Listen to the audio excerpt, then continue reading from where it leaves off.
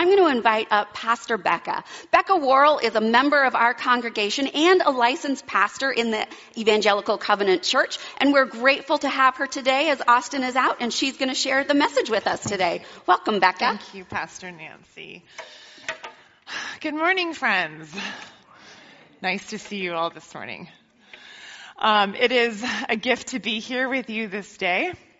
It's a little small, but it feels very celebratory in here, because this day is a day to celebrate a lot of things, right? So it's Father's Day. Happy Father's Day. Friday was the last day of school, so all the kids say, "What?" And all the teachers say, "Yes."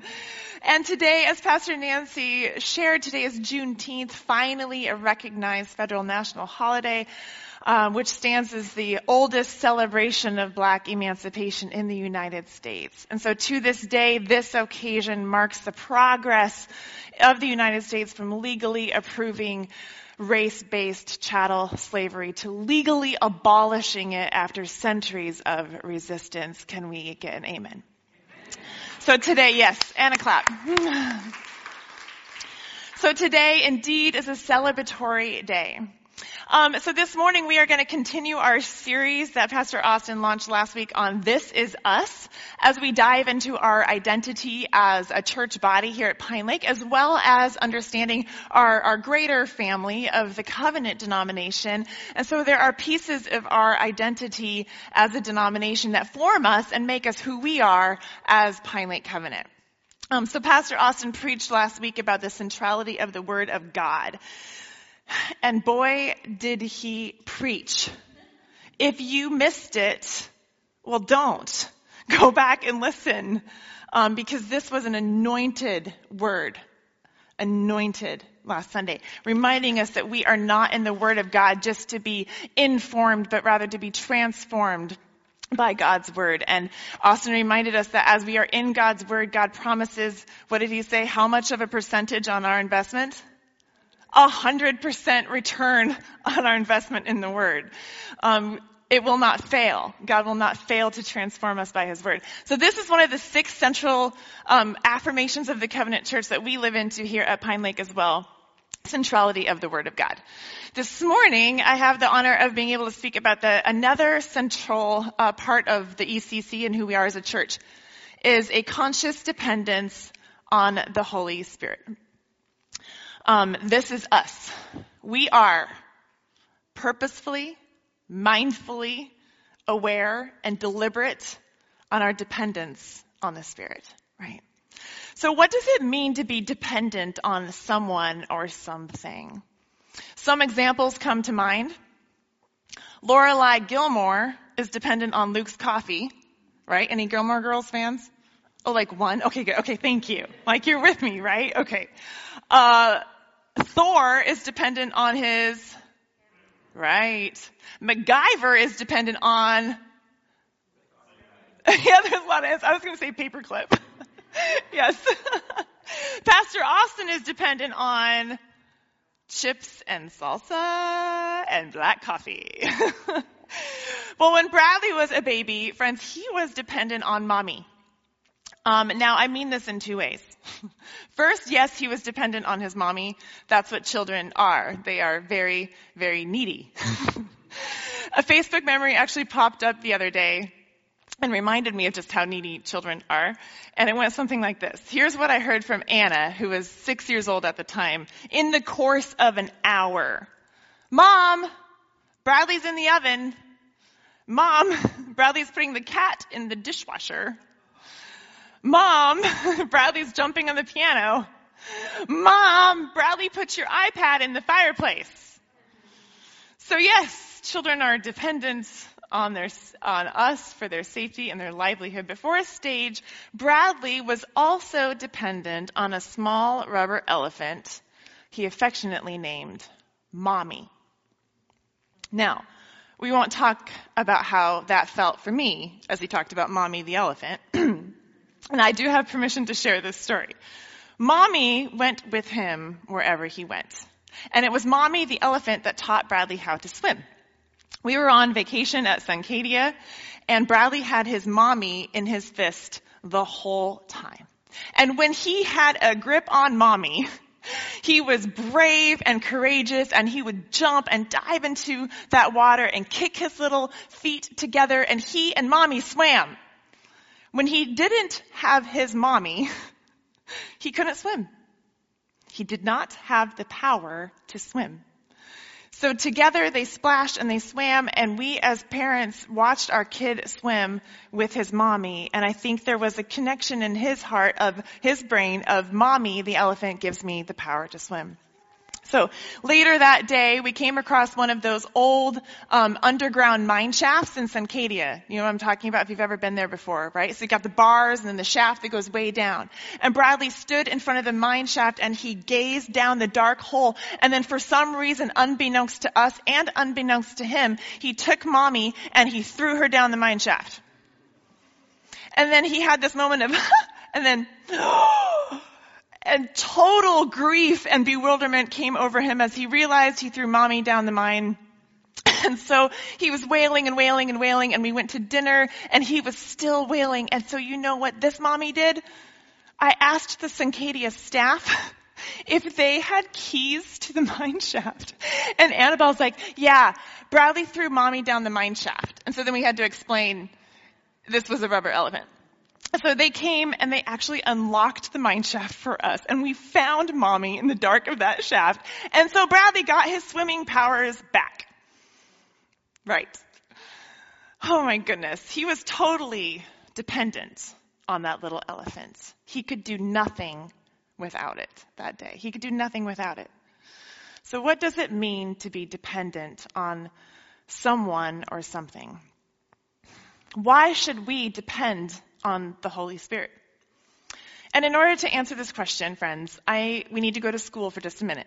And I know kids are like, oh, we just got out of school. But for about 10 minutes, I want to take us into school and just do some teaching from maybe a 30,000-foot view perspective through Scripture, and then we will hit the real-life application and illustrations of this and bring it to life and land the plane. Maybe crash land. You'll have to tell me after the service. So hopefully you won't need an oxygen mask. Buckle in, so seats in the upright position, trays up, no smoking. Let's fly. First, we're going to talk about some foundational pieces. So pop quiz. Is the Holy Spirit a ghost? That's a trick question. Because in the Old English, it is referred to as the Holy Spirit as the Holy Ghost. So what images come to mind when you think of ghost, of Holy Ghost? Like, are you thinking Casper, the Friendly, right? Or Demi Moore and Patrick Swayze? Or do we need to call like Bill Murray and Dan Aykroyd to come find the Holy Ghost for us? No, definitely not. The Holy Spirit is not a creepy paranormal thing or an essence of a thing out there knocking people over and running amok. The Holy Spirit is a person. The Holy Spirit is a member of the triune community of God. God the Father, God the Son, and God the Holy Spirit. So this is the first and foremost, most important thing of understanding the Holy Spirit that we must grasp, is that He is eternal, everlasting person of God. Foundation one, the Holy Spirit is a person. So we are invited, friends, into a dependent relationship with the person of the Spirit, not a paranormal transaction, right? So here are some verses that bring this to life. Jesus says, go and make disciples of all nations, baptizing them in the name of the Father and the Son and the Holy Spirit. So the Holy Spirit is a member, right? A person of the triune God. And in John 14:16, Jesus says, I will ask the Father, and He will give you another counselor to be with you forever, the Spirit of truth. And the world cannot accept Him because it neither sees Him nor knows Him, but you know Him, for He lives with you and will be in you. Say that with me. He will be in you. He will be in you. That's pretty personal. That is pretty personal. 2 Corinthians 13:14, Paul says, may the grace of the Lord Jesus Christ and the love of God and the fellowship of the Holy Spirit be with you all. So the Holy Spirit is a person that we can have fellowship with. That's also personal, right? Again, not a floating wisp, not a phantom shade, not a force of nature. And this is so, so important for us to understand this morning, because if the Spirit is more like a supernatural energy, then naturally, what do we want to do with that? Manufacture it, harvest it, manifest it, conjure, channel it, own it. Think about who has it and who doesn't have it. And I know that many here maybe have experienced false teaching like this before, and it's harmful and it's spiritually abusive, and I'm sorry. The Holy Spirit is not an it, not a commodity, a force to be manifested or purchased or owned denominationally or theologically or magically. And so this leads us to foundation number 2. Whoops. There's Bradley and his mommy. Foundation number 2, God promises the Holy Spirit, friends, to anyone who asks.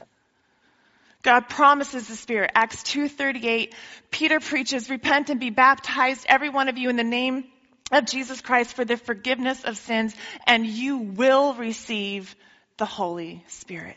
You will receive the Holy Spirit. And then in Luke, Jesus is telling his disciples, if you then, who are sinful, know how to give good gifts to your children, the Heavenly Father will give good gifts of the Holy Spirit to those who ask him. The Father will give the Holy Spirit to those who ask him. The Spirit isn't just for the super holy or the believers who have only certain gifts of the Spirit. For some, but not for others. No, the Father promises that he will give the Spirit to all who ask. Foundation 3, the Holy Spirit is the Spirit of Jesus. Galatians 4:6 says, because Gentiles, you've become his children, God has sent the Spirit of his Son, Jesus, into your hearts.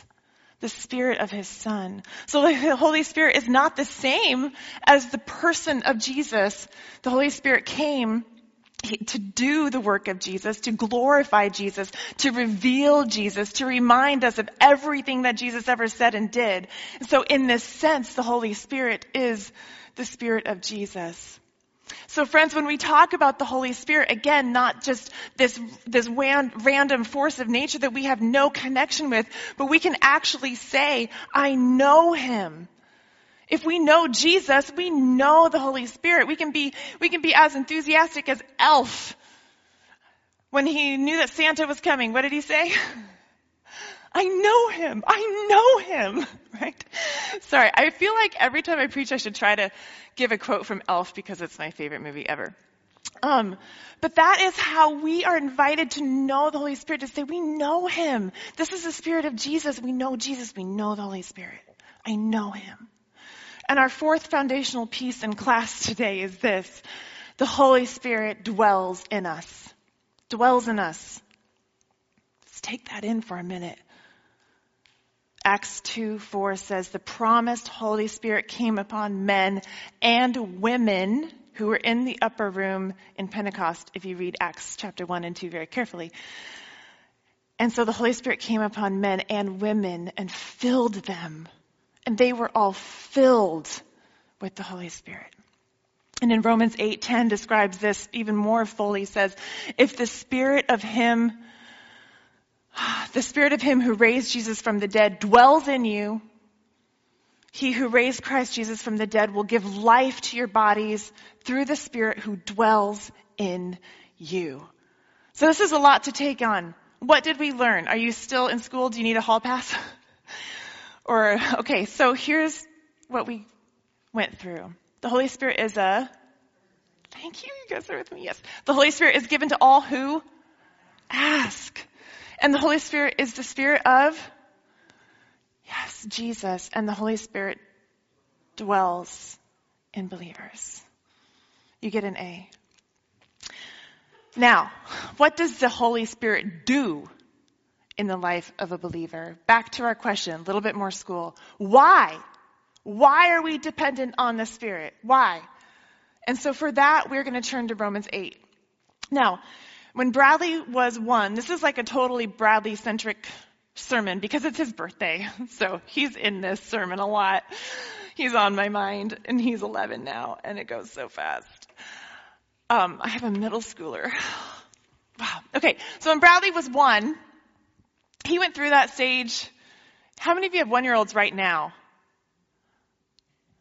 Yeah, I thought there was one, kind of, almost one. Okay. When Bradley was 1, he went through that stage that we know where he puts everything in his mouth. Remember this stage? If you had kids or grandparent kids or you're an auntie, this typical stage of putting everything in his mouth. So there was a moment actually one day when I saw his cheeks were stuffed full and it looked like there was like tissue paper hanging out of his mouth. And so I ran over and I dug my finger inside his mouth. Do you ever wonder, like, how did we end up doing this? We're like catching throw up in our hands and we're digging in our children's gross mouths. Anyway, I dug this thing out of his cheeks and I took it and it was actually a bunch of pages of my Bible. For real. And I'm like trying to look at this gross, yucky, drooly thing and it's my thin paper Bible and it's Romans 8. He literally ate Romans 8. It's like he took that verse from Jeremiah that says, eat the word of God. He's like, I'm going to do that. And so he ate the word of God and he ate Romans 8. And so for like a year, I didn't have Romans 8 in my Bible. And this was really troubling because this is one of the most important chapters in the entire New Testament. So I had to buy a new Bible. And here are some summaries of the Spirit in Romans 8.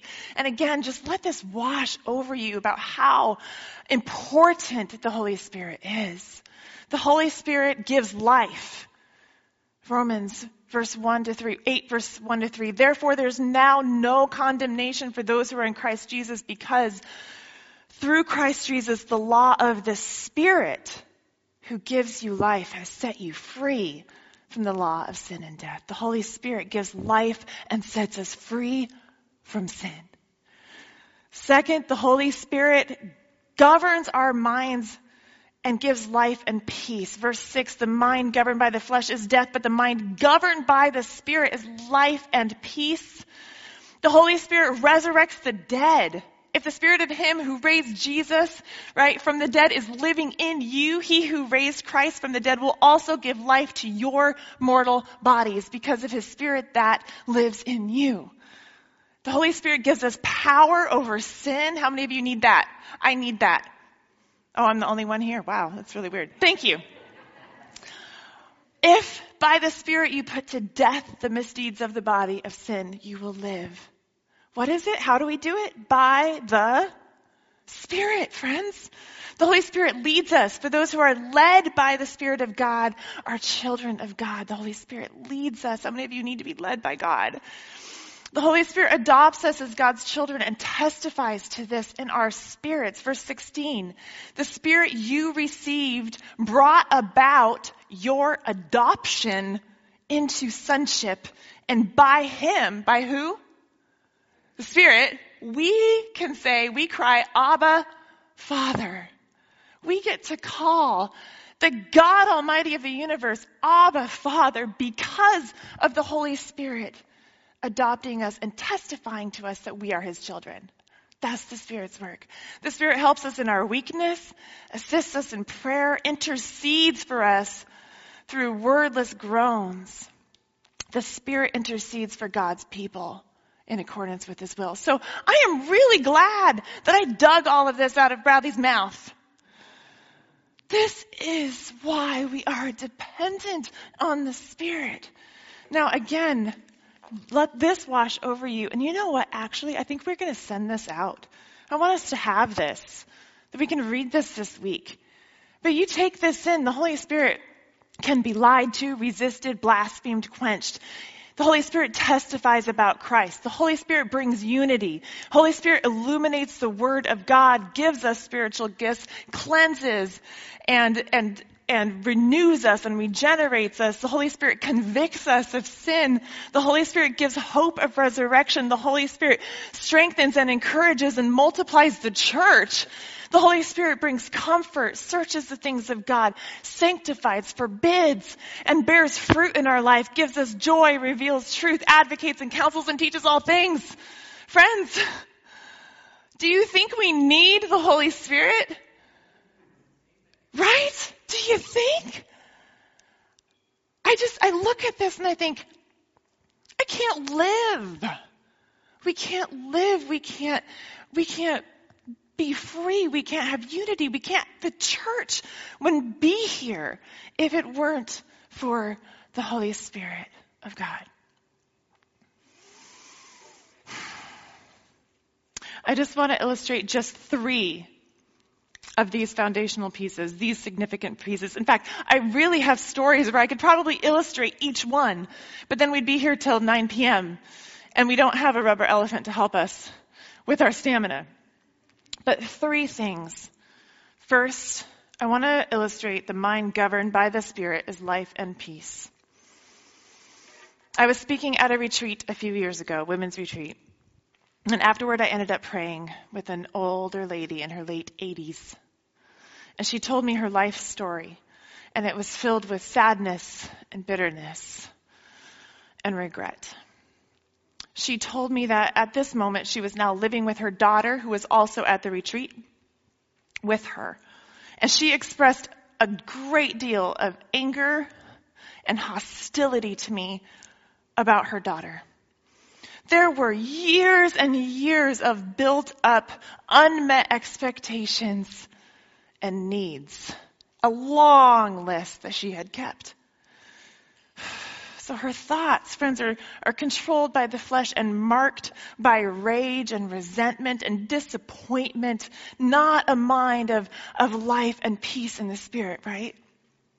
And so we prayed that night. She came to me for prayer, so that is also the work of the Spirit, moving her forward to come with me to pray. And we prayed that night, and I prayed that the Holy Spirit would begin to govern her mind and all the strongholds in her mind that would lead her and enable her to forgive, to let go of unforgiveness, enable her to live in the Spirit and be surrendered to the Holy Spirit. So we went to bed, we prayed, she went to bed. I woke up in the morning, I came down for breakfast, and that very morning, her daughter came up to me and she goes, "What did you do to my mother?" And I'm like, oh crap. I don't know. I didn't do anything to your mother. I was feeling a little bit threatened by her bewildered face. And I said, I don't know. And she goes, "She's a whole new person as of this morning." As of this morning. She said, "My mom smiled for the first time in forever." She said, "My mom hugged me. My mom asked me to forgive her.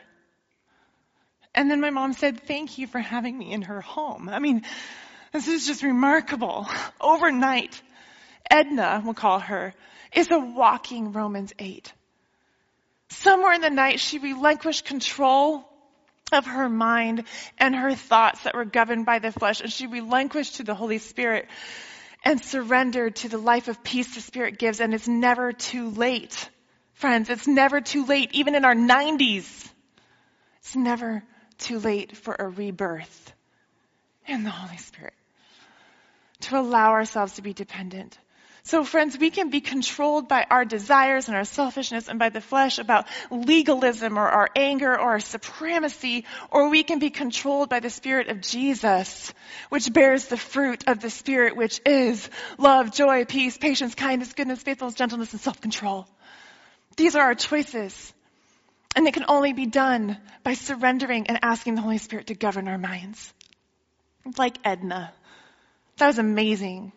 Second highlight, Romans 8:16 says, the Spirit testifies with our spirit that we are God's children. At another retreat, after an evening of worship, a woman came to me for prayer. And there in the dark, huddled in this corner, she whispered to me that she had had an affair. She wept bitterly and poured out her confession to me between sobs. She had confessed this already to her husband and to God. But yet she still, years later, was still racked with the guilt and the fear. And she said over and over again, I know I am not worthy to be God's child. I'm not a child of God, she declares. I am not a child of God because I did not act like one, and I cannot call him Father. I can't pray. She truly believed that God had removed his adoption and his love from her. So we prayed and we prayed and we wept and we worked through Romans 8. And I had her repeat out loud, therefore, there is now no condemnation for me because the Spirit of life has set me free. And she repeated after me, the Spirit testifies that I am adopted into God's family. He is my Father. I am his child. I am co-heir of Christ. And her assignment was to say it out loud every day. 6 years later, I get an email from her that said that doing this practice changed her life. She said it took a long time, but I said it over and over again until I believed it.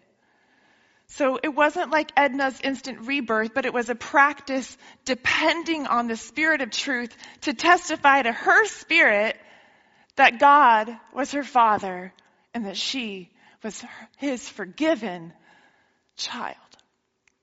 Friends, we need the Holy Spirit to testify to our spirits that we are children of God. Why? Because we forget. And because we doubt that could possibly be true. And so the Spirit of God testifies to us over and over again, you are my beloved child. Call me Abba. And finally, highlight number 3, the Spirit helps us in our weakness. This is my story. Many years ago at a women's retreat. Okay, you've heard me say that 3 times now.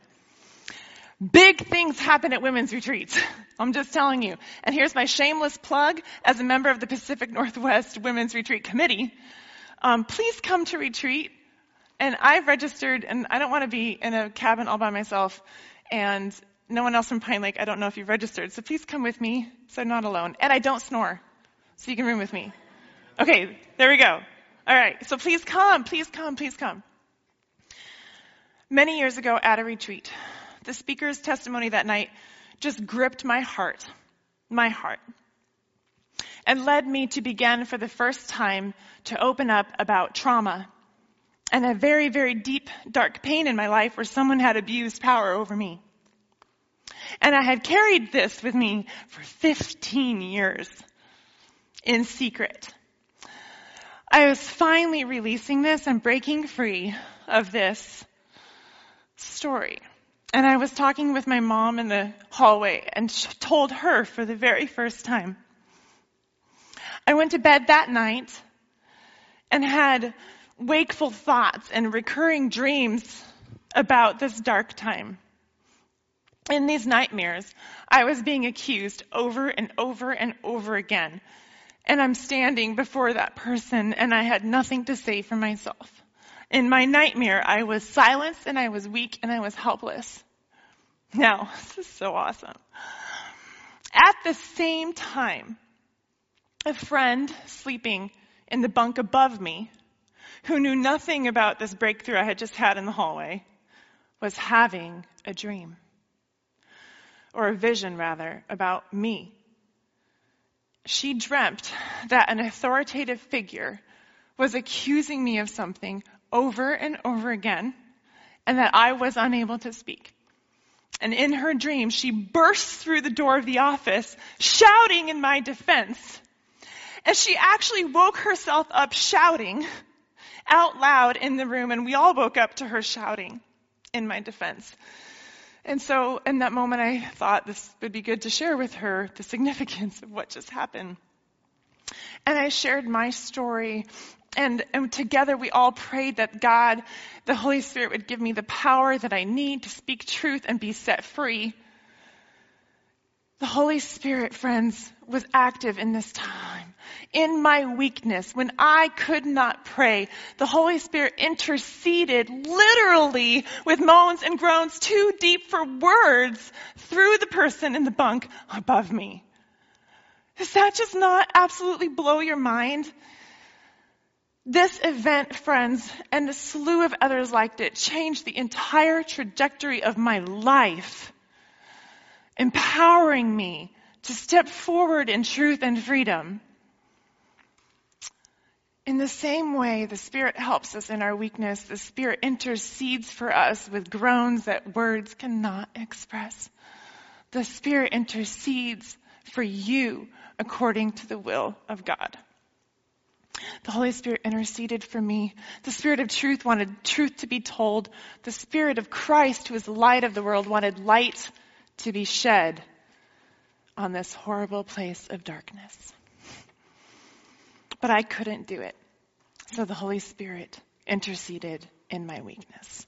And I was set on a course toward freedom and healing and redemption. Friends, now let me ask, after all we've learned, can we as Christians live without the Holy Spirit of God? Can we be the church? Can we be Pine Lake? Can we be the church without the Spirit of God? Can we live without mindful dependency on the Spirit? I leave you with that question to ponder. Can you live without total dependency on the Spirit for everything? Let me pray. Father, I thank you. I thank you. I praise you for giving us the gift of your Holy Spirit. Without your Holy Spirit, we can't have unity. Without your Holy Spirit, we can't have freedom. Without your Holy Spirit, we can't have truth. We won't be reminded of everything Jesus said. We won't have a life of wholeness and renewal and all the freedom that is offered in bearing fruit of the Spirit. Holy Spirit, we need you. We are desperately dependent on you. Desperately dependent. And maybe we've been living our life as if we don't have you in it. Maybe we don't know. Maybe we've never felt what it feels like to be empowered by your Spirit, setting us free. God, and I know that some here today, that we are being moved by this and being invited into new life in your Spirit. And so we surrender our hearts and our minds to you this day. Please come. You promise that if we ask for your Holy Spirit, you will give it. And so this day, collectively, in this place, online, and in this moment, we ask you to fill us with the indwelling of your Holy Spirit. And we pray this in your matchless name, Jesus. Amen.